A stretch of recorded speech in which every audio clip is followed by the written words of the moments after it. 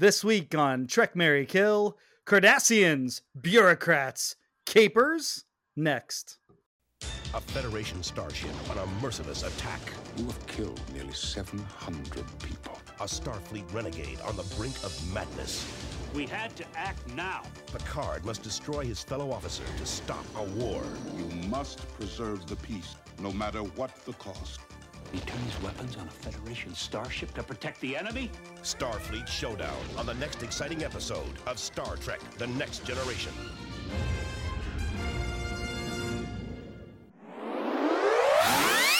Trek, Marry, Kill.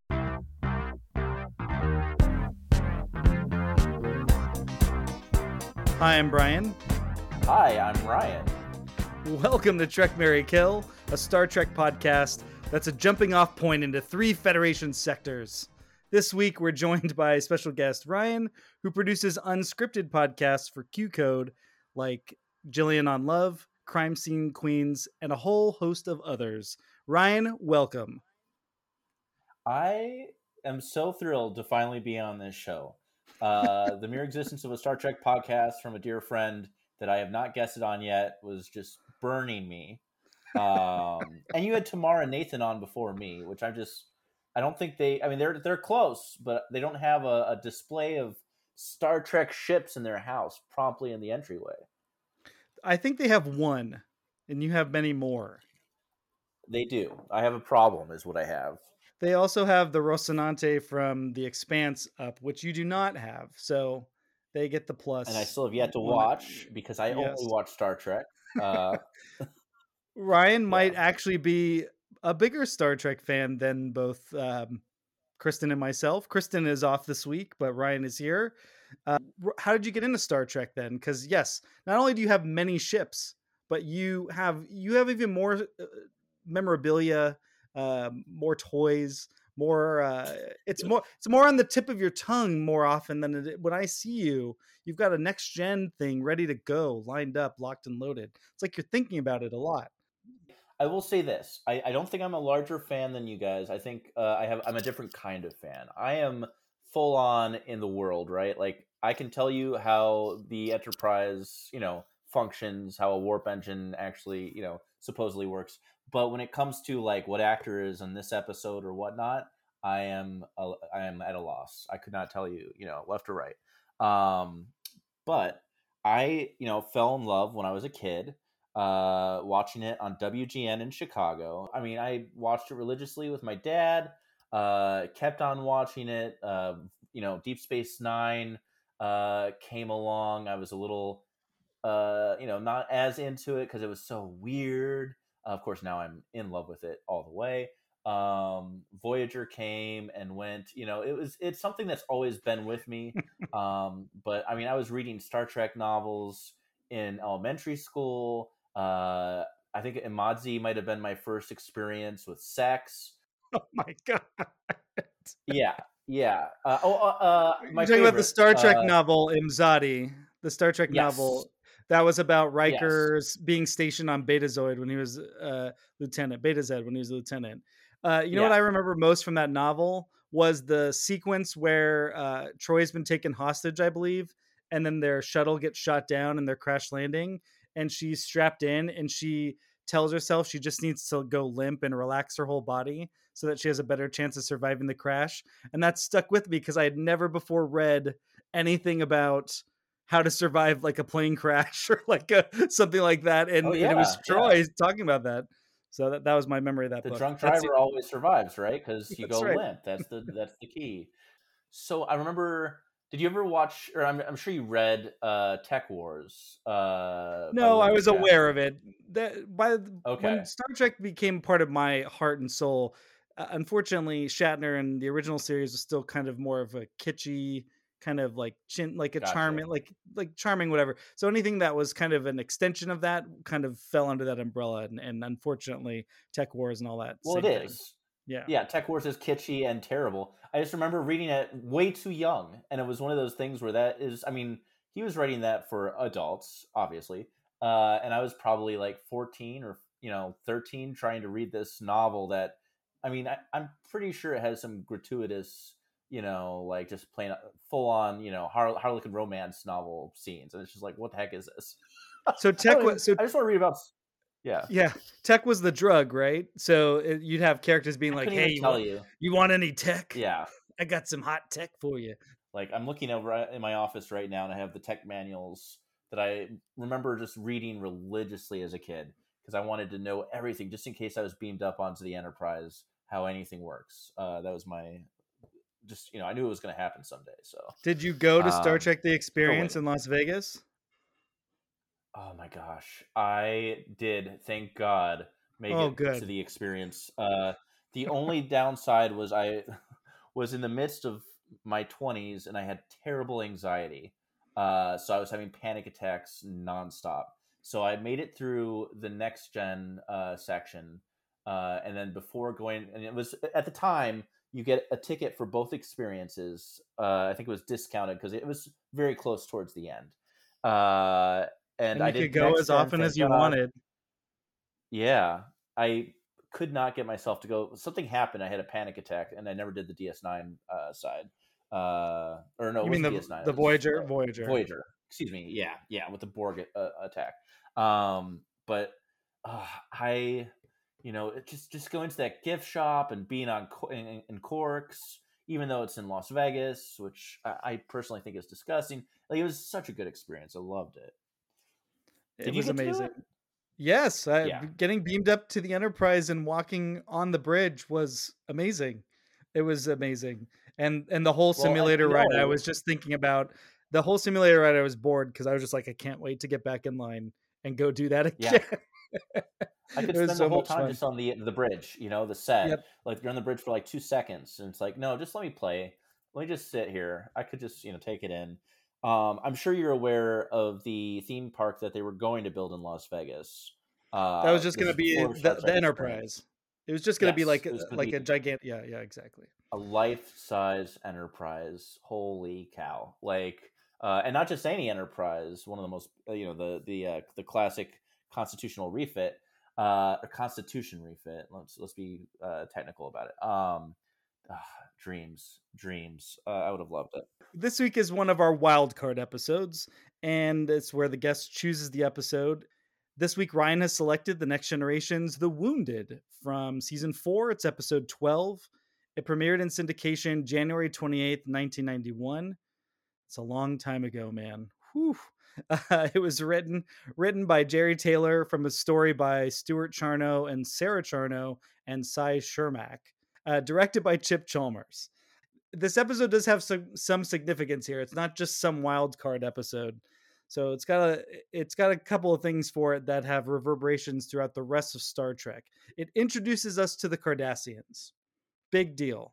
It establishes Chief O'Brien as basically not a lead, but like right there as like Chief O'Brien. We know who he is. He's almost the main character. We know so much about his life. And it also establishes, this was part of the Next Generation's cresting in pop culture. This was right in the corridor of like its highest rated episodes as it was starting to take off. I think the next week is the episode Devil's Due, which for a long time was the highest rated episode of all of Star Trek. It had like almost 30 million viewers or something like that. So this is like right in that window as Star Trek's starting to come into its own. It's right after Best of Both Worlds. You know what I mean? It's starting to pick up steam. And I think it's a really great example of the Next Generation for so many reasons I'm sure we're going to get into. Oh, absolutely. Real quick, the synopsis. The Enterprise must track down the USS Phoenix, which has gone into Cardassian space and started destroying bases and ships because the captain of the Phoenix, Benjamin Maxwell, has reason to believe that the Cardassians are gearing up for a sneak attack soon after a negotiated truce with the Federation. So it's up to Captain Picard and Chief O'Brien to keep the peace, though, and they soon discover that Maxwell is out for revenge against the Cardassians because they killed his family, basically. So, Ryan, why did you want to do this episode? It is so hard when you came to me and you were like, okay, I want you on the show. I was like, first of all, ecstatic. And then it was like, oh, you have to pick one episode. Which one episode? One, And I had recently I will, as I know you do, Brian. I'll just throw Star Trek on because it's just my happy place. And The Wounded happened to be an episode that I had just put on. I think it was likely that I had started out with Best of Both Worlds as being like, some prime quality Star Trek, and I just let it play. And it got to The Wounded eventually, and I just, watching it again, it reminds me so much of why I like The Next Generation and why I love Deep Space Nine. It has all of that in one episode. Yeah, this was definitely, like I said, reverberations. The Cardassians are a prominent figure species in Deep Space Nine. Do we get Deep Space Nine without this, without O'Brien? Hard to say. There's something else, Ryan, before we get too deep into the lore, because it's clear between the two of us, you're immersed in the world of Star Trek and I'm immersed in the show of Star Trek.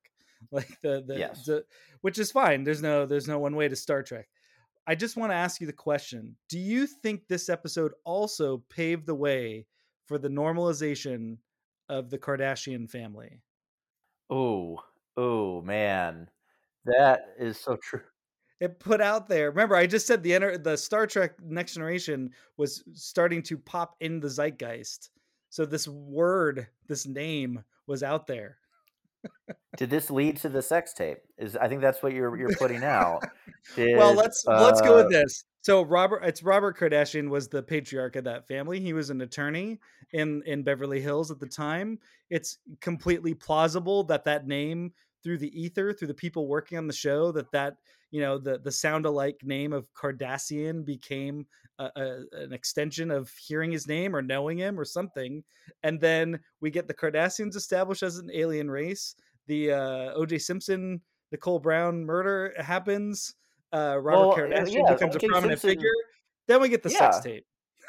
Which happened first? Was O.J. Simpson killed? Or not O.J. Simpson killed? No, this happened first. Simpson commit murder? This happened first. This happened first. Wait, did this cause both this and Deep Space Nine happened first?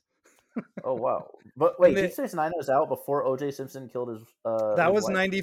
That was 94. The trial was 95. This episode's 91, and Deep Space Nine is 93. So this may have caused the death of Nicole Brown. No. Okay, we're not going that far. Yeah, no. Okay. I asked about the Kardashians. I didn't ask about. I didn't ask about. I'm just going down the rabbit hole that you're leading me to. Fair. Does the sex tape happen without this Jerry Taylor written episode of Star Trek? Is the more direct question. Yeah, I would love to get a picture of Kim Kardashian from Kardashian. I used to call her Cardassian, but yeah. Did Kim Kardashian? Let's get a picture of her. Put it right next to Mark in his makeup and see if there's any similar. Yeah. How do you pronounce his last name? It's Marc Alaimo. Marc Alaimo. We're going to talk about him in a second. Yeah. Oh man, I am so happy to be talking about this. There's so many things I love in this episode. Ships, fights. That's right. Let me just run through a couple of other quick general things about this episode real quick. So we've got Captain Maxwell, played by Bob Gunton, who I think is his most famous role is Warden Norton of the Shawshank Redemption. But of course, before this, and for Star Trek fans, it's Captain Maxwell. A little side note about how his one appearance is the only time Maxwell is in the series. I'm pretty sure he's come up in novels though. And I definitely know he's been like the main character in a fan film series before. So like for Star Trek fans, Starfleet's best captain, one of Starfleet's best captains, right? Yes, that's right. We've never heard of him before. Yeah. Right. And apparently was sitting out the whole Borg conflict because he thanks Riker for that later. So we do get, like you said, the ship stuff. We get a new starship, a Nebula class, which looks pretty cool. Yeah. Only time we see it in that variation, by the way. I have to, stand on my cred as total nerd about the world. Never see that again, but. And then just in terms of like, again, what it establishes for Deep Space Nine, it establishes that the Federation for a very long time had basically like a Vietnam style conflict with the Cardassians. There's the Setlit 3 massacre, which is its sort of most famous battle that Chief O'Brien and Captain Maxwell were actually involved in. And then we also have, and it establishes O'Brien's kind of overt, basically, racism towards the Cardassians. No utterance of Cardies here, which is a slur that they save for Deep Space Nine. But that's fine, because in this episode, it's very much about Chief O'Brien trying to act like it's all in the past. Oh, the war's over, everything's fine. And the whole episode is sort of about unpacking and unraveling that a war might be over on paper, but for the people who fought it, far from it. We get a lot more. This is after the wedding. Some continuity in Star Trek here. We have Keiko O'Brien and Chief O'Brien had just gotten married in Data's Day, I think the previous episode, or maybe a couple of episodes before. So now we're getting some domestic scenes between them. And we get even something as banal as the ranking of Cardassians. So like their captains aren't called captains, they're called gulls, and their lieutenants are called glins, and we get that right here. It's right here. The general look of them is established, although with some tweaks. They're a little grayer in Deep Space Nine. I kind of like the way they look here a little bit more. Gul Macet, played by Marc Alaimo, who becomes the central Cardassian figure in Deep Space Nine. Gul Dukat, the main villain, he's here playing a different character, but with sort of the same energy, and it's really great. It's a really fantastic performance. And then I just want to talk a little bit about Michael Westmore, who did all the makeup effects for Next Generation era shows. Said he created the reptilian makeup design of the Cardassians. He recalled, quote, "I created a twin row of bony ridges, which started from the peak of the eyebrows and ran all the way back into the hairline. Then ridges went down the sides of the neck and flared out to the shoulder tips, giving the Cardassians a strange, menacing appearance, like a praying mantis or a king cobra." Which, to me, growing up, that's what they always struck me as. They look like a king cobra or a cobra head. Very intimidating, very intense. And then one last little bit about the design of the Cardassians. This is from a book that was released in the year 2000. It's called Star Trek Aliens and Artifacts, and it's basically about the behind the scenes, the makeup and props. But Patrick Stewart wrote the introduction, and in it, he says, he's basically, Patrick Stewart is super racist towards the Cardassians. He goes, "The Cardassians, I am sure, were too foul to want to get too close to." And then in parentheses, he says, "Any Cardassian reading this, please don't take it personally." So I wonder, so Patrick Stewart took a look at the Cardassians in this episode. He's like, they must stink. We're talking about great performances, and just, that walking that line of like the distaste, but also the forced peacefulness of like having to, keep the peace. It was so beautiful.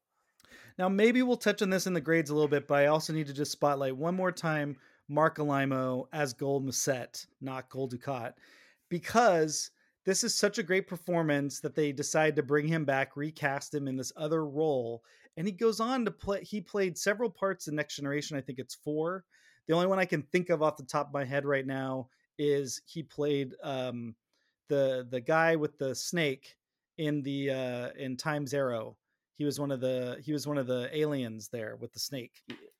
And wasn't then he a Klingon at some point? He must have been a Klingon too, but he basically was in Star Trek for like a decade. And what's hilarious is that he was so good as the villain that it might actually be, and I'm getting this from the What We Left Behind Deep Space Nine documentary, it might be because he actually pissed off all the people he worked with.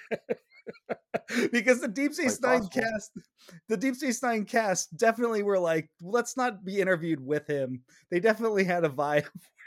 I think Nana Visitor actually says something where she says his name when she means to say Gul Dukat in a very hateful, like a very, I don't want to ever be around Marc Alaimo. I mean Gul Dukat, and Terry Farrell's like catching her, and it's just very funny. So congrats to Marc Alaimo just right off the bat. Great performance as the Cardassian observer team that's assigned to go with the Enterprise, as basically they go on this Heart of Darkness style journey into Cardassian space to retrieve the renegade, the rogue Captain Maxwell, who's going after the Cardassians for what he thinks are good reasons. Let's go into the grades. Quick correction.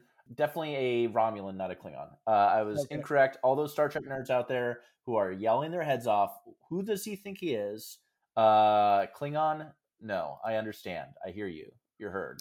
Was it a season 2 Romulan? It was Tabak.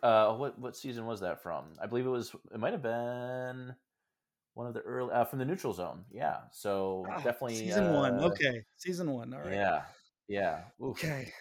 All right. Great scenes. Totally, I know. Back on. Yes, great Good scenes. Good catch, Ryan. The show would have been canceled if you hadn't caught that. Also, hey, first and only appearance of a mustache on a Cardassian. I want that to be heard. That's what I'm saying. I like that again. I like that they have facial hair. I wish that they had kind of kept that, and I liked that they weren't all just super gray. I'm ruining your segue. No. Let's well, I have one more factoid for you. This is the only time after season 2 that Dr. Crusher's not in an episode. Oh, another factoid for you. The only time that Cardassians are wearing helmets. It's like Balance of Terror all over again. That's right. The only time yeah. I do remember when they were popped up in Deep Space Nine. I'm like, where's their helmets? Yeah, helmets are always like, it's always, I feel like there must be someone on the costuming team that's always like, oh, this is a good idea. I want to put it's like capes. But yeah, throw a cape on it. Never a good idea. It's like work. Terrible for sound, terrible for lighting. Yeah, it's like all these things. Yeah. Oh boy. But yeah, great scenes. Let's do great scenes. I'll tell you what. Any scene that you see the Enterprise and that beautiful USS Phoenix model, great scene. Love it. No, there's so much meat into this episode. I would say O'Brien. I know we're gonna talk about good acting, but geez, like the way that they're able to make O'Brien such a well-rounded character. We see so many facets of him. Watching this episode, I almost am more interested in him than any of the main cast. Overall, oh man, you see why they brought him back for Deep Space Nine and why they wanted to keep working with Cole Meany, and then just that song. What really got me was just the meaning behind that delightful ballad the Minstrel Boy. That I'm sure we'll talk about more. Yeah. Every time I hear them sing it, I see a different aspect of that song being played out. The one person that's believing that'll carry the sword. It's like that totally tracks with this episode. I think it's something along the lines of there'll be one towards the end of the song. There's mention of like one who will continue to hold the sword and kind of like honor whoever it is that's singing. It's like, yes, there's O'Brien is still believing in Captain Maxwell despite all this crap that's going on, and I think he still stands by him in a way towards the end, just knowing that the right choice is to step down, but he's still sticking up for his captain. So just kind of going in order, I don't think there's a bad scene in this episode. So, just start it and watch it. And there's, but just, I mean, we're not cutting out any scenes here. There are just a couple of moments prior to what I think is the first great scene. There's a great moment where they've tracked the Phoenix and they're far enough away that they can't do too much about it. And so Gul Macet asks them for the Enterprise for the Phoenix's transponder code, which you'll remember from Star Trek 2. Nice to bring that in here. Star Trek fans, all of our antennas popped up. Even me, a 10 or 12-year-old, was like, and then Picard's like, I'm not sure we're going to do that. And so, and then Gul Macet says, so you're not going to give us the means to locate him. And Picard Patrick Stewart gives this wry smile. He goes, no, I won't. And he walks away. Like he just doesn't want to have a fight with him. And what I like about it is it's the first of many moments where two men are both trying to get what they want, but also trying to prevent a war, which is what we're kind of talking over is all the details, the interpersonal dynamics at play in this episode. And you've got Patrick Stewart as Captain Picard representing the Federation, which has just ended this long turmoil, this conflict with the Cardassians, and Gul Macet representing the Cardassian side. And they're both like, we've got this guy who doesn't realize that the fighting's done and he's going to start another war, maybe a worse one.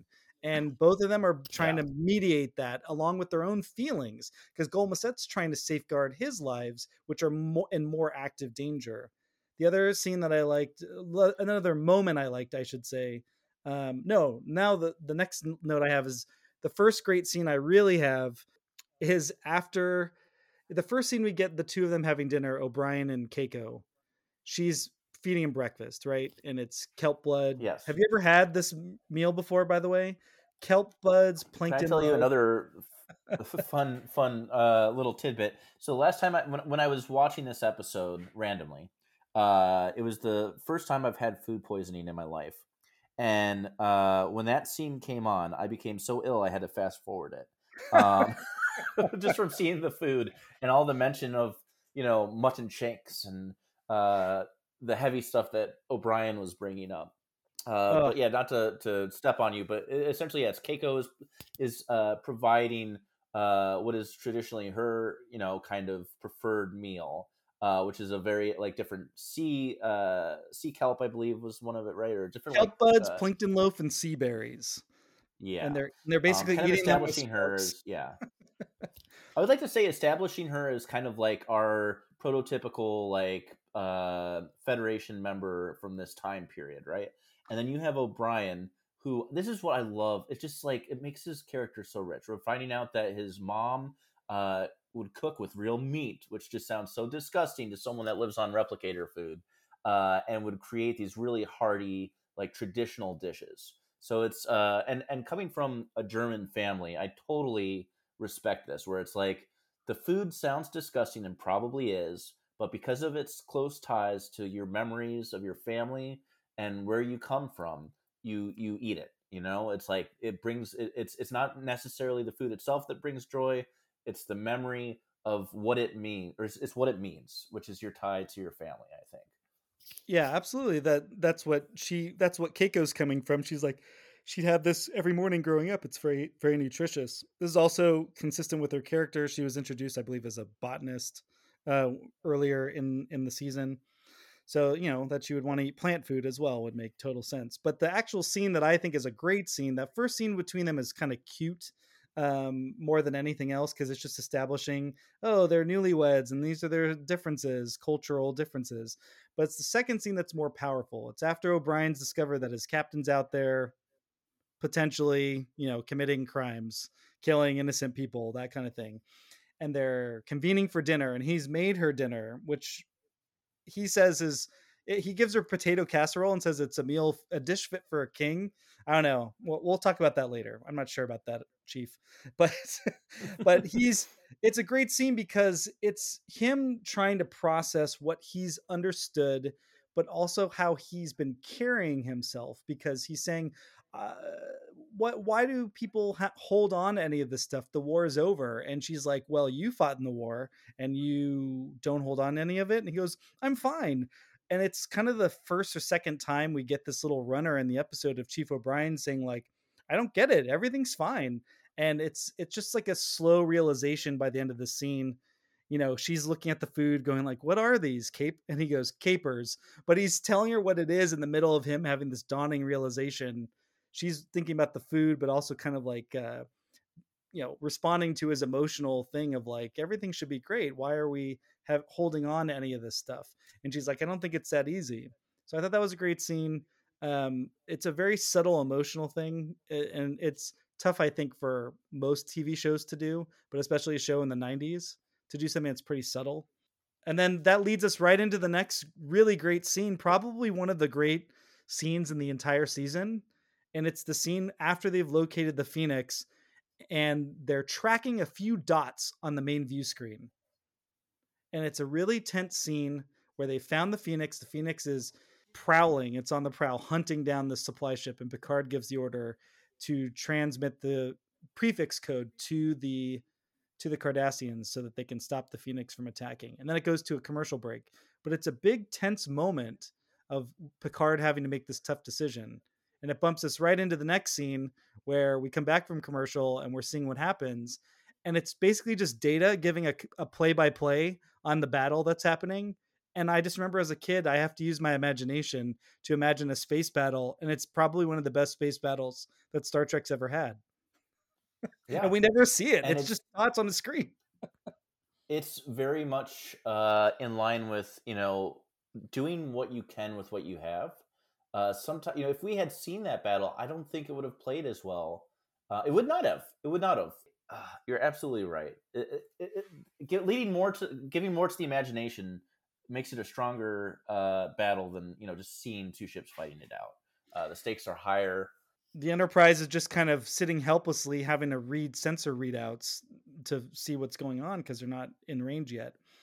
And then I have a few more great scenes. The old leather scene. Can I throw one in? There yes, is one please. that I have to throw out. Yes. So there is the scene, and I can't remember exactly the timeline where this happens. I think it's after his realization with Keiko, but he's back at 10 forward with the other Glenn Tilly, I think. Glenn Tilly, yeah. And it's just this beautiful scene that earlier we see him showing his contempt for the Cardassian when he's on the turbo lift, and he gets very angry at this Glenn. And this is kind of a follow-up where he's making apologies for himself. And we have such a rich character moment where we find out that, O'Brien's coming to the realization that something has changed and that he has been hurt by, his experiences in the war. And that is what is making him so angry at the Cardassians. It's such a novel, interesting way of showing it. That's what I love about Next Gen. Anyone else would be like, oh, you have the bad guys and the good guys, and but here we're seeing so much depth as to what it means to have been in war, and your beliefs changed, and your actions, like you're forced to do things that you would not normally do in order to defend yourself. I think it kind of, I think, leads us to Deep Space Nine, because that's what it's all about with Deep Space Nine. It's us facing, we're seeing the aftermath of this great conflict, and having to come to terms with it, with what who it's made us, as well as having to realize that not everything can be peaceful. Things are ugly and can get dirty.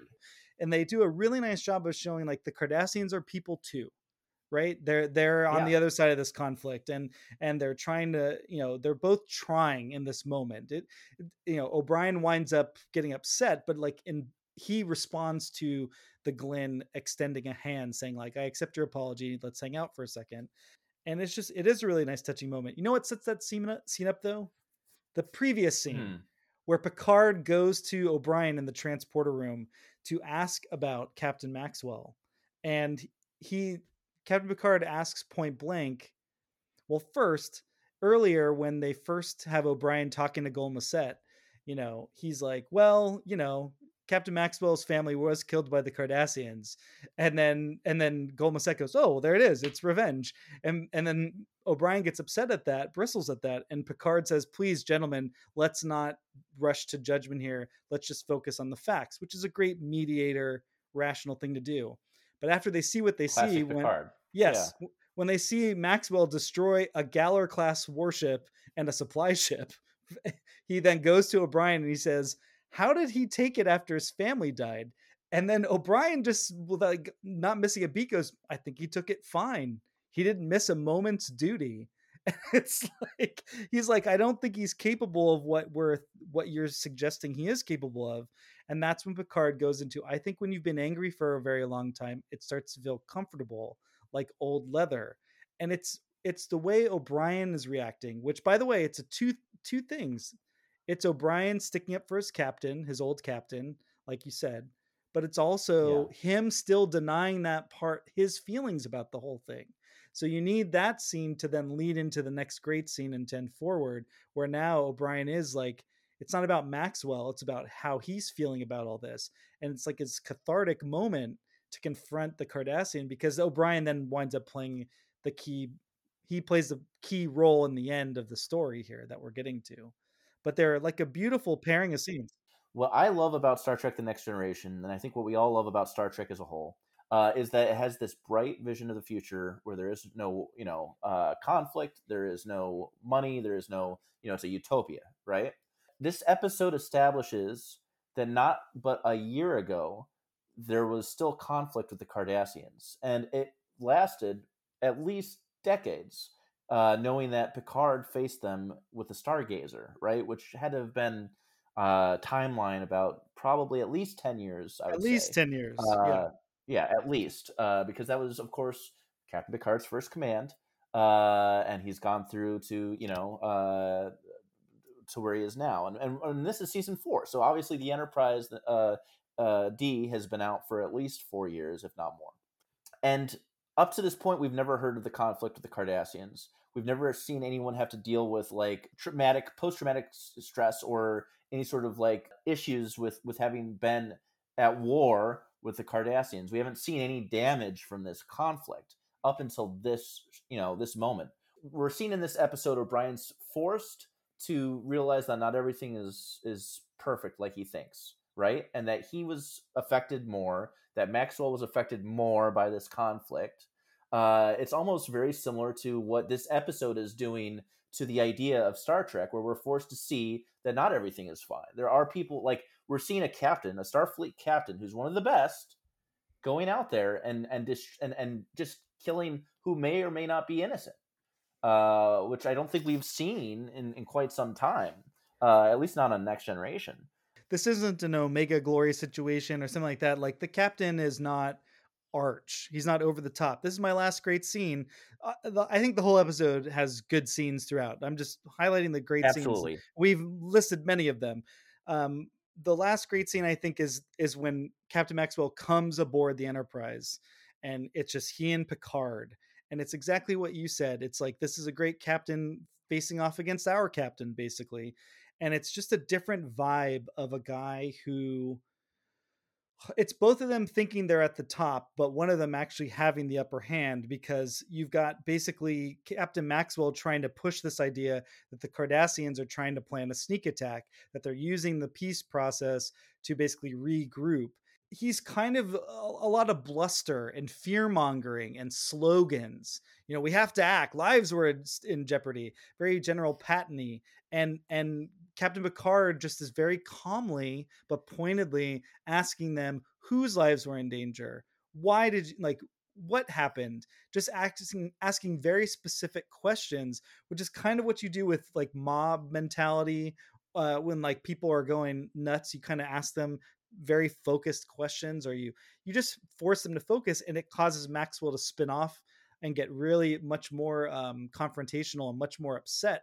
And Picard just very calmly, by stating plain facts, is able to basically throttle Maxwell and turn him into a defeated guy. And it's a great scene. It is a side of a Star Trek captain, Starfleet captain, and a Star Trek character we haven't seen before. And Picard dealing with him, trying to show him respect and dignity. There's a great threat. He's like, you can go back to your bridge, or else and follow the Enterprise back, or we'll tow your ship in disgrace. Like that kind of thing. Trying to appeal to his Starfleet senses, rather than appeal to his emotions, although that is appealing to his emotions. But essentially, what I mean? Like, he's not talking about his family. Picard doesn't. Yeah. He's just sticking straight to the facts. And to your point, I think this is one of the scenes that, this is a Captain Picard scene for the ages. If you were to draw a list of top 10 Captain Picard scenes, when we talk about his speeches or the things that he does, like, it's how he is as much as what he says. And what he is he's like, in the face of uncertainty, anxiety, anger, sadness, I'm going to try to be the reasonable, rational person. And I'm going to listen to you, and we're going to try to get through this together, talk it out, talk it through. And it's just it's a marvelous scene. It's like diplomat. Perfect. He's the ultimate diplomat. He's not the swashbuckler of the original series. He is the modern day diplomat of, war is not the answer. There's always another, solution, unless it's the Borg. And he doesn't take the bait. Maxwell says, "Oh, this office smells musty, like a bureaucrat's office," because in some way, again, he's a person, and he is a bureaucrat. Picard accepts that. He's like, right. You know what? But the thing is, he doesn't accept it as but he doesn't accept it as an insult. You know what I mean? Like, he's not trying to refute statements. He's simply trying to say, like, your actions have led to this many deaths, and you are putting us back on the brink of war. And you might have your reasons, but you have no justification for what you've done. You haven't followed any of the proper channels. You know what I mean? Like, you might be, your concerns Picard is not out for glory. Okay. No. Yeah. Yes. He is used to digging in the sand. If he had his way, he would be reading a good book. This is a guy that, if he was not a captain, he'd either be reading a good book or digging in the dirt. That is his two passions. Like, he's doing this because of, not out of, quest for glory, but out of obligation. I think he realizes that, the Federation needs him to be out there. and this is just his calling.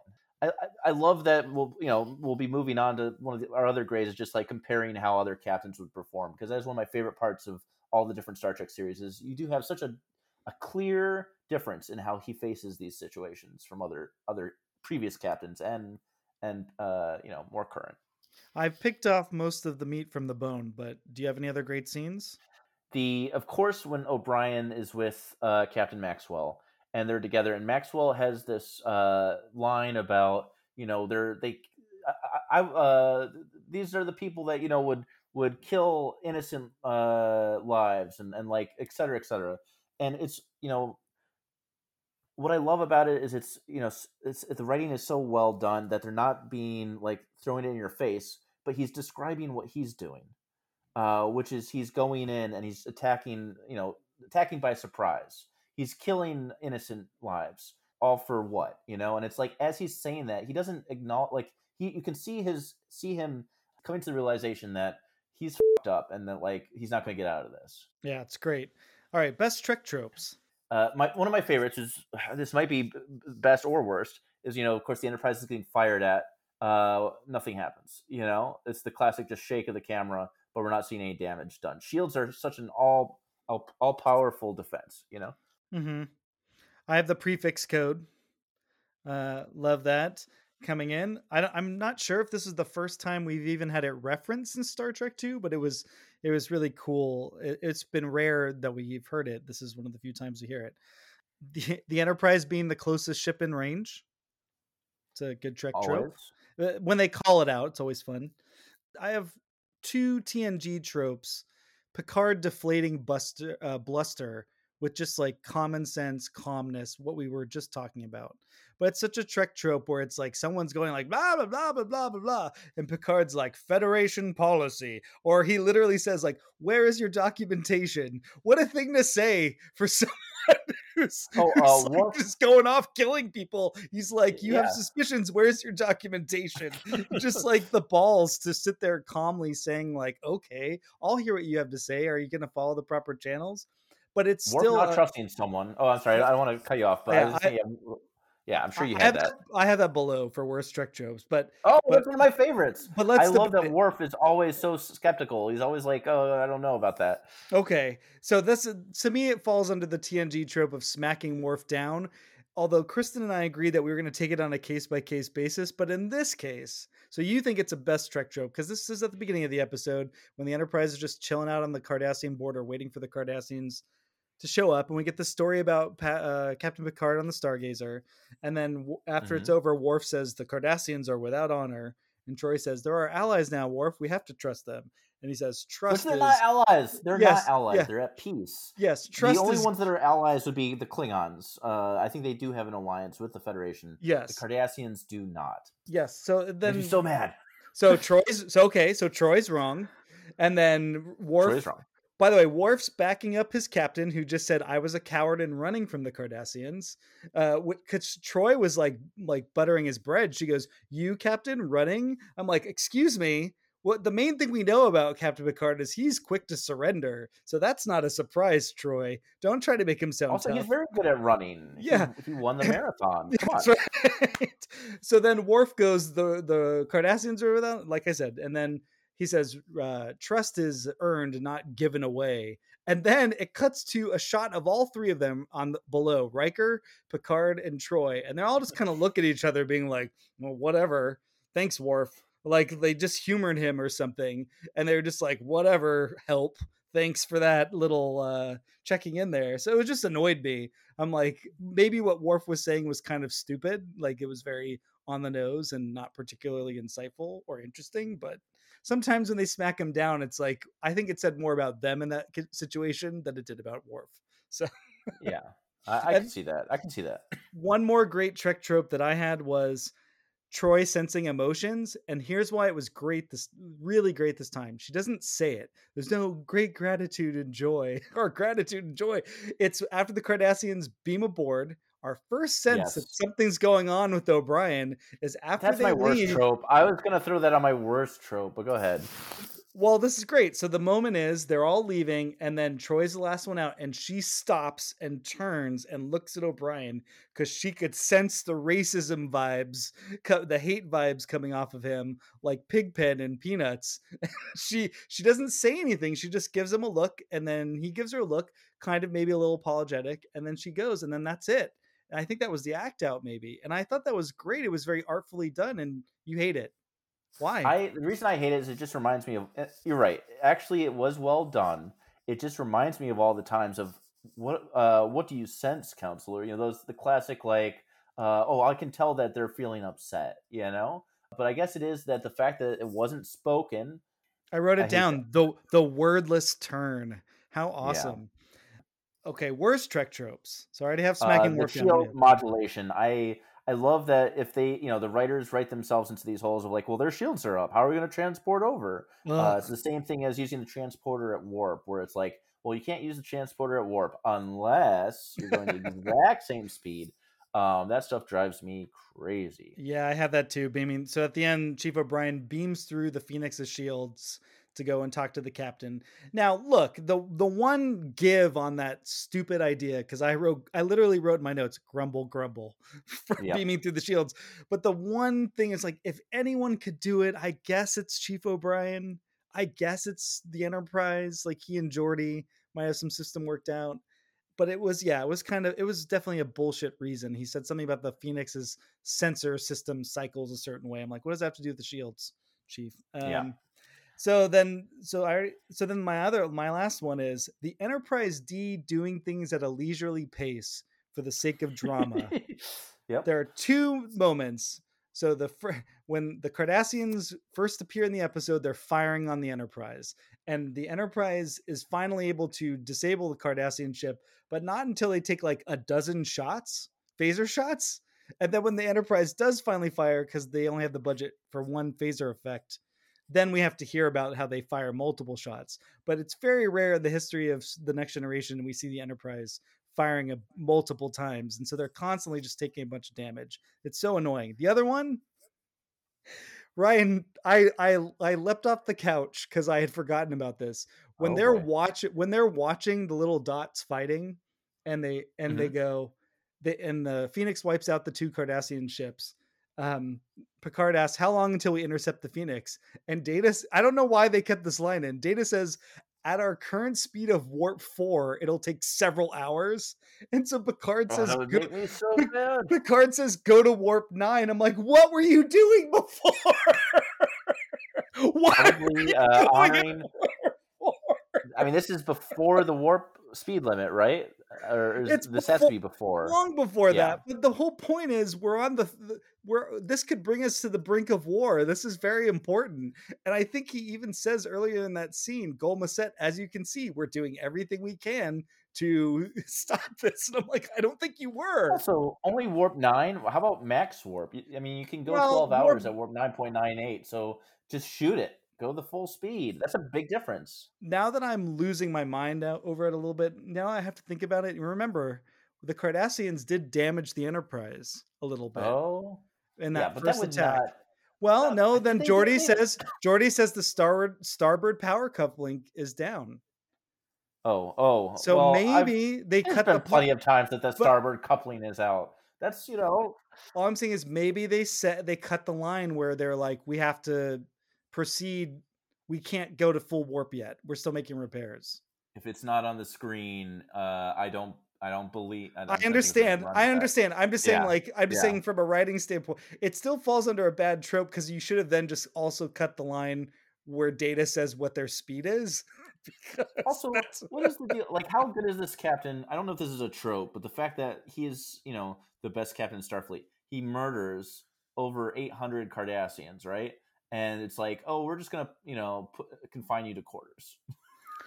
And it's like classic, like, dude, the brig is there for a reason. Another worst Trek trope is obviously, for the sake of drama, Picard kind of loses a lot of authority by letting Maxwell go back to his ship and have his dignity, that things won't go awry. But, it's like, if you're trying to show the Cardassians that you're making good, why would you even allow for the possibility of a misunderstanding there? The only other thing I could say is they kind of show us why Picard was willing to do that at the end when Gul Macet says, like, I don't care what you think of him. I'm glad he's under lock and key. And Picard's like, just because he can't stop the fighting or let go of that doesn't mean it means we can pity him, but we shall not forget him. So I think maybe Picard was just being very empathetic to a fault. Is that I can justify it, but it's still a bad trope because you need it for the drama. Yeah. Here's a trope too. We never see the Phoenix's bridge. O'Brien beams into the ready room. Right. And then there's always an excuse that we don't see another bridge. I am as we've said, I'm a junkie for just like the world of Star Trek, and I always would love, when we saw the Redemption, or was it Redemption 2, where we started seeing the bridges of the different ships, oh man, I love that stuff. But yeah, come on. Or any other crew members. There's a whole crew. The Phoenix has at least 800 crew members, and the only one that we're dealing with is Maxwell. No one on that starship is questioning what they're doing. I'm going to bring that up. I thought later. that would have been a cool. Okay, that would have been a cool dimension. Yeah. So the most of its time quality. So 1991. Yeah, we're at the Gulf War. Anyone reading Memory Alpha will of course see that the idea of we're doing everything to start a war, and this episode comes out and does everything does to stop one. And I think that's very pertinent. The messages of Star Trek on current day. There's everything happens for a reason. These writers are not without intent with their messaging, I think. Yeah, I had that note too. I think it's nowadays a lot of people, to say nothing of, this isn't just writers and TV shows, I think just people, that they kind of push the idea that any risk, especially if it's to other people, is worth it so long as it's right, as long as you're proven right in the end. And it's kind of like a libertarianism. And I kind of think that was, if you were to do some version of this episode today, it would sort of be like, because Maxwell is ultimately right, spoiler, that the Cardassians are up to something. And the whole history of Deep Space Nine is about, the Cardassians are up to something. That it justifies all the actions that you do. And this is probably the last decade. It's 10 years before 9/11. I'm sorry to draw a parallel between a real life tragedy and art, but it reflects our culture. This is probably like one of the last waypoints on the way to this not being a thought. And the idea that you can do terrible things for the right reasons is wrong is an idea I don't think holds much water in the 21st century.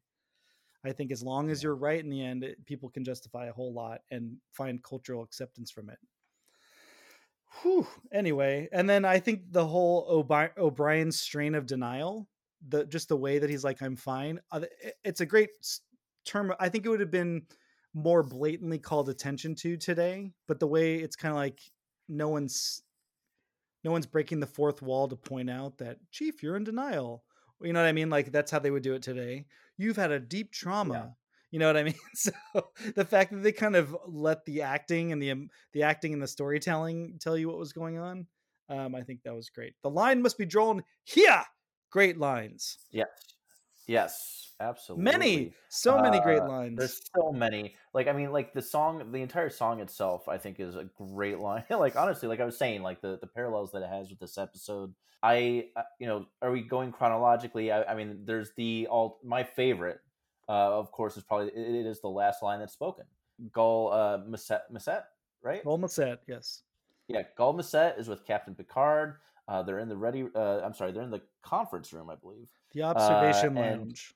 Yeah, and it's, the conversation is going about how glad, Gul Macet's so glad that they were able to stop Maxwell, and Picard's having to set him in his place. And, basically, he knows Picard's not a dummy. He is, like we said, he has a different strategy than some, like a Captain Kirk, but he knows what he's doing, which is doing the number one, his mission, which is to prevent war. He knows that, what Maxwell was investigating is likely to be true. But Picard has to turn a blind eye to it in order to preserve the peace. But he still lets, this is why he's such a badass. And he's like, just know we'll be watching. Boom. It totally prevents Picard from being a pushover. It's like he will stand his ground if he has to. Yep. So the song that Ryan's mentioned a couple times and figures prominently in the episode is called "The Minstrel Boy," and it's an Irish song written in the 1800s. Oh, can we say one line from the song though that I think is what resonates with me? One faithful heart shall praise thee. One sword. Yeah, the last verse is essentially one sword at least thy rights shall guard. One faithful heart shall praise thee, and it's very much in line with O'Brien, like I think, and his he's sticking by Maxwell despite everything that's happening. He knows that there must be a reason for him to do what he's doing. And then afterwards, it's like he, even though now he knows that Maxwell was in the wrong, he still stands by him. He's still by his side.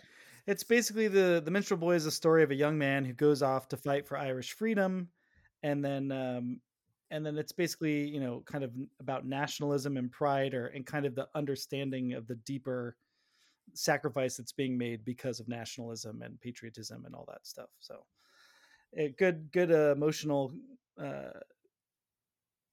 symbol for the episode. Works well, and you get Maxwell and O'Brien singing it together at the end. O'Brien had been humming it harmony too, which is nice. Quite nice. Yeah. Well, Bob Gunton, great actor. Colm Meaney, great actor. Okay, so O'Brien, when he's given the breakfast of kelp buds, plankton loaf, and sea berries, he says, "Sweetheart, I'm not a fish." And then when Gul Macet says, "How do you know that that's a transport ship?" and Picard has to, not get into an argument with this Cardassian, Picard says, "We are able to make that determination." And then Gul Macet realizes they can read the transponder signals on their ships because Federation has great sensors. I was going to say, we mentioned this before, the scene with him and the Gil. But the line, "It's not you I hate, Cardassian. I hate what I became because of you." His whole story, I have that. He's talking about when he's protecting some civilians on Setlik 3 and some Cardassians troops come bursting in and he stuns one of them and he gets in a fight with another one. And then just the way he describes that one of the women tosses him a phaser, he fires it, and the guy just disintegrates right in front of him. It's heartbreaking, or it's meant to be heartbreaking. So the old leather Next generation phasers are set for stun. It's so rare that we see something used for kill. And another situation where something's written and we have to imagine it, but you can imagine the way it's written and the way it's performed. You can visualize O'Brien with someone on top of him and then firing a phaser, and then you can put like Captain Terrell's vaporization from Star Trek 2 in your mind and just kind of transpose it into that memory. And it's horrific. The old leather speech, he goes, Picard to O'Brien, "Oh, yeah. I think when one has been angry for a very long time, one gets used to it and it becomes comfortable like old leather. And finally it becomes so familiar that one can't remember feeling any other way." And then Picard's kind of whole speech to Maxwell, "We're not going after any more Cardassian ships. You're going to return to your bridge and set a course for Starbase 211. The Phoenix and the Enterprise will return to Federation space together. Those are Starfleet's orders. I will permit you the dignity of retaining your..." The way he says, "I will permit you the dignity of retaining your command during the voyage. The only alternative is to put you in the brig and to tow your ship back to Starbase in disgrace." It's Picard dressing someone down, but it's someone who's his equal, who's really fucked up. Yeah. And then I love this exchange. I have to read it. O'Brien, "Sir, there is no war. The war is over. Maxwell, you're wrong. The Cardassians lived to make war." And then O'Brien says, "That's what everybody thinks about the enemy. That's probably what they think about us." And then Maxwell says, "We're not the same at all. We do not start wars. We do not make surprise attacks on manned outposts. We do not butcher women and children in their homes, children who never got the chance to grow up." And I just think, this resonates to today. Absolutely. And I think it's still, like I said, that line, it's obviously, it's bringing back, it's opening the wounds of like, oh yeah, my kids were killed, right? But I still stand by, it's also that realization that look what he's doing. He's doing the same thing, Yeah. And then Maxwell's line to close that scene between them. I'm not going to win this one, am I, Chief? I thought that was great. Just the realization on his face. And then Picard's line to Gul Macet, the loyalty you would so quickly dismiss. This is before the we'll be watching. The loyalty you would quickly dismiss does not come easily to my people, Gul Macet. You have much to learn about us. Benjamin Maxwell earned the loyalty of those who served with him. You know, in war, he was twice honored with the Federation's highest citation for courage and valor.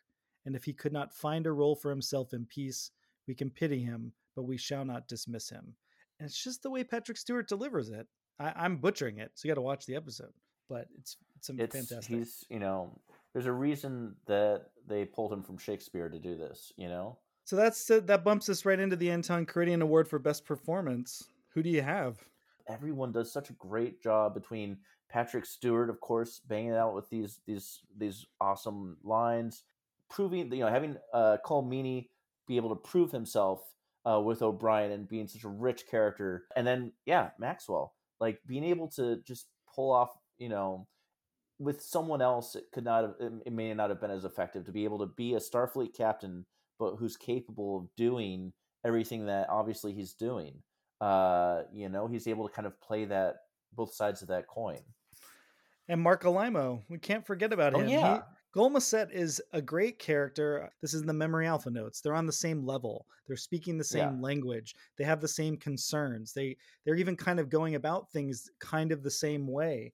You have a scene where Picard's in front of Gul Macet, kind of keep trying to rein O'Brien in. We have a scene where Gul Macet's trying to rein his dude in, who's sneaking around looking at the Enterprise computer stuff. Yeah, not to keep bringing up Deep Space Nine, but it's like, it's hard to think of Cardassians without Mark. Yep. And, his character also is lying through at least half the episode, because every time Gul Macet has to say, oh, it's probably a transport ship. Oh, it's a science vessel. He's lying. So it's very similar to Gul Dukat. We never trust. And you know what? And that's why I think if we were to revisit best lines, I think we should put Worf on there because he says it's simple and easy, and it's like it's the whole thesis of the entire thing. It's the Cardassians have no honor. I do not trust them.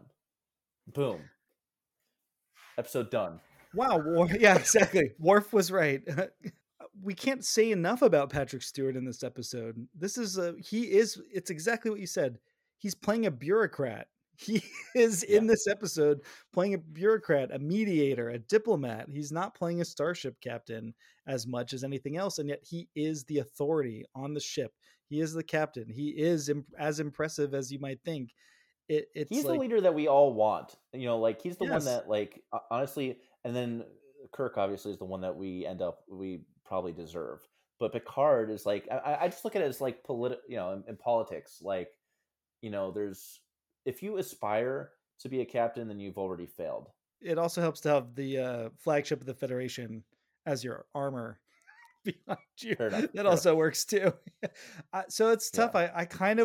Bob Gunton makes such a huge impression in this role, playing, Colonel Kurtz essentially, that it's really tough to pick between them. He stands out throughout all of Star Trek history. Marc Alaimo, we've been saying nothing but, stands out through all of Star Trek history. Colm Meaney, who might be back in Star Trek Picard season 3, which premieres this week. But then does it really? When this episode comes out, yes. Which along those lines, I think it's great that we're doing an episode that is sort of the platonic ideal or the perfect example of who Captain Picard is. Not Jean-Luc Picard, the man with the vineyard and his relationships, but as a captain, what did he do? Yes. He's not dealing with Q in this situation. He hasn't been assimilated by the Borg. He just did his job to the best of to his strengths. Yes. Yes. So I kind of want to give it to Patrick Stewart. This is the difference between the Constitution class Enterprise NCC 1701 and the Galaxy class NCC 1701D. It's you're looking at, it is a mobile diplomatic platform. It's not, the phasers and photon torpedoes are a last resort. We know they're basically the nuclear weapons. It's if they're using those, then Captain Picard already considers himself having failed. Okay, because his whole thing is keeping the peace finding another way, talking it out, negotiating. Yeah. That's why you have families on board this ship. It's not a warship. I think I kind of want to give it to Patrick Stewart for Picard in this episode. Do you object? Do you concur? Sorry. You know what? I concur. This is a beautiful, just That's how good the performance is. It overshadows. It's almost better than the all this other standout. Yeah, the other standouts.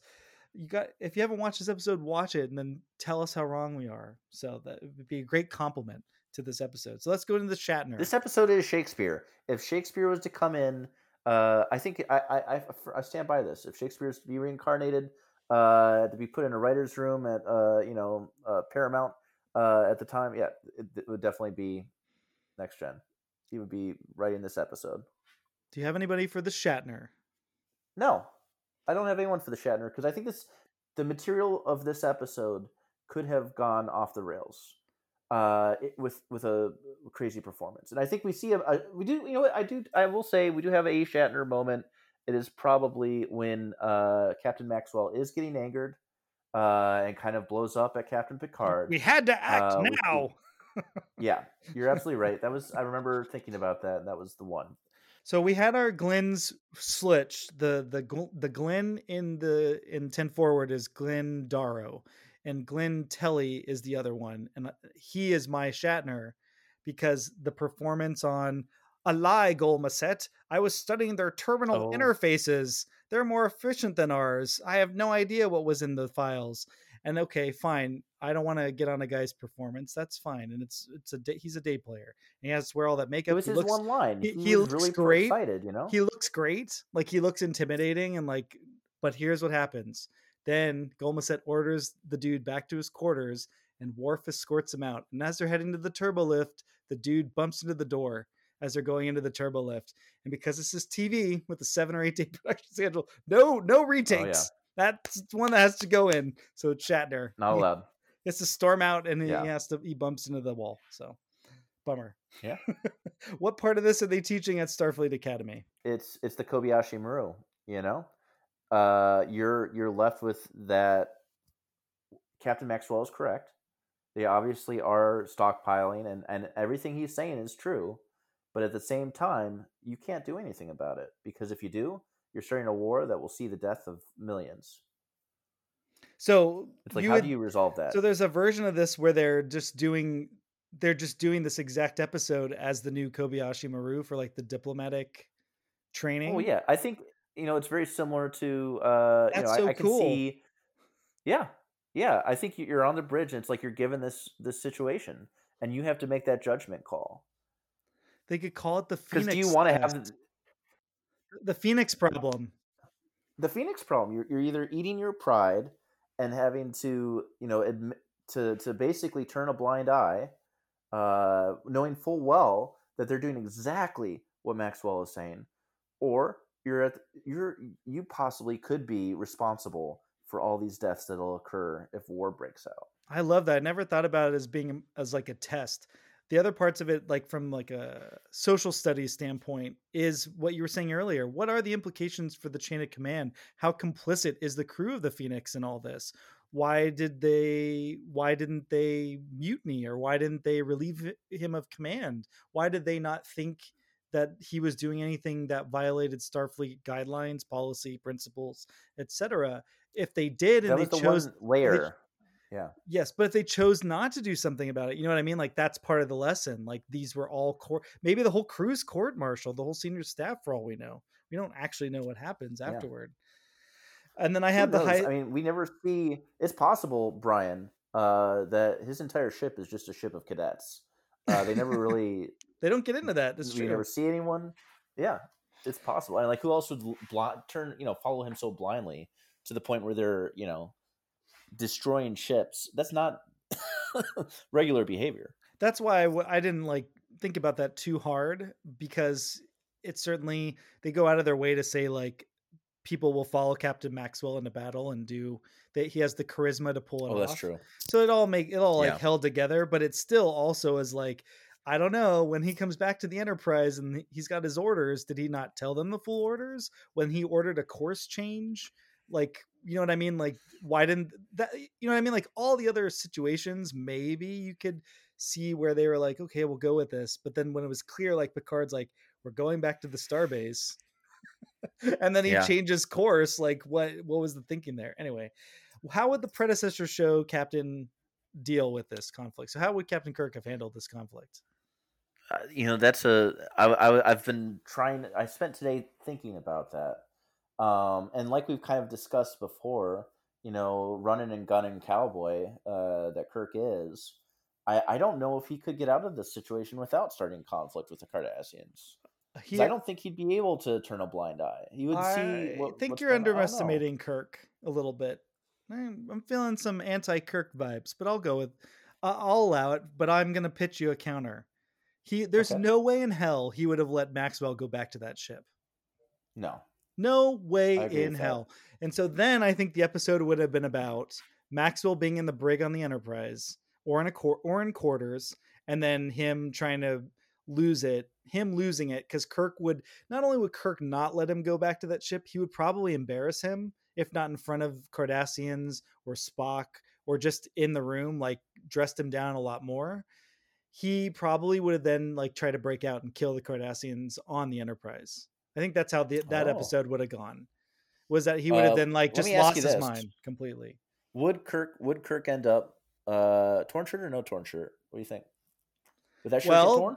That's a great question. Would that shirt get torn? Would have it involved the two of them fighting at the end to like, it would have. Oh, full on. I see a fist fight on the bridge of the Enterprise. He's escaped. He's killed several of the Cardassians. He's on, he stumbles onto the bridge, and we're talking double hand backslaps, totally. Yeah. But I just don't see a situation where Kirk is like, you've almost started a war. I'm not giving you your dignity. All right, so Trek, marry, or kill the wounded, Ryan. Like I said, this was an episode that I stumbled on. It's not one that like immediately comes to mind before, you forcing me to pick one episode to talk about. But the more that I watch this episode, the more that I think about it, I think I would marry this episode. I would marry it. And it's and I will say this, something that stands with that. I think it's a perfect example of Next Generation, what it's trying to say about what Starfleet is and about, our future, and kind of like the importance of peace over everything else, and how, it may be dirty, but there are always ways to avoid a fight. I totally agree. It was not difficult for me at all to go with married. I think it was just as I got older, because when I saw this as a kid, it's like, oh, this is good, especially the imagined space fight in your head that you never actually see, which is cool. But as I got older, it's just realizing all the different layers to it. But the execution is always apparent. This is like one of the best made episodes of The Next Generation. The performances from the main characters, but again, Troy gets that awesome turn, like she gets them, there's moments in there, and it's just like, it really works. Brent Spiner giving basically just telling you what's happening is chilling because of the way it's all put together. And I mean, if you want to know why Captain Picard and Patrick Stewart mean so much to people, it's episodes like this. Surprisingly, it's not disaster. It's not, the Trek tropes that we had, the best tropes outweighing the negative tropes. Everything is running full speed on this episode. They obviously really put a lot of thought into the writing, into the story. Everyone is just really giving it their all. I mean, it really is just, it's such a delight to watch. So go watch our favorites kick off their reunion tour this week, basically, since Picard season 3 will debut this week. See them in battle, or see them in action one last time. Ryan, you want to plug anything? QCODE Unscripted Podcasts. There's a show for everyone. Putting a lot of love into those shows. Really enjoying the output of what we have coming out. And thank you for listening. We'll be back next week with an all-new episode. We'll be kicking off our 9-week run of Strange New World episodes. We're going to have some great guests to jump in to finish off the rest of the 10-episode first season. We already did the first episodes of Strange New Worlds, called Strange New Worlds. It was our first formal Trek, Marry, Kill. So go check it out. And after that, we're going to do Star Trek Picard Season 3. Ryan, how excited for Star Trek Picard Season 3 are you, though? Seriously. I didn't even know it was coming out this week, and I'm already dreading it. We'll see. Well, if you're liking Trek, Marry, Kill, consider rating and reviewing us on Apple Podcasts or wherever you listen. Tell the Star Trek fans in your life about us.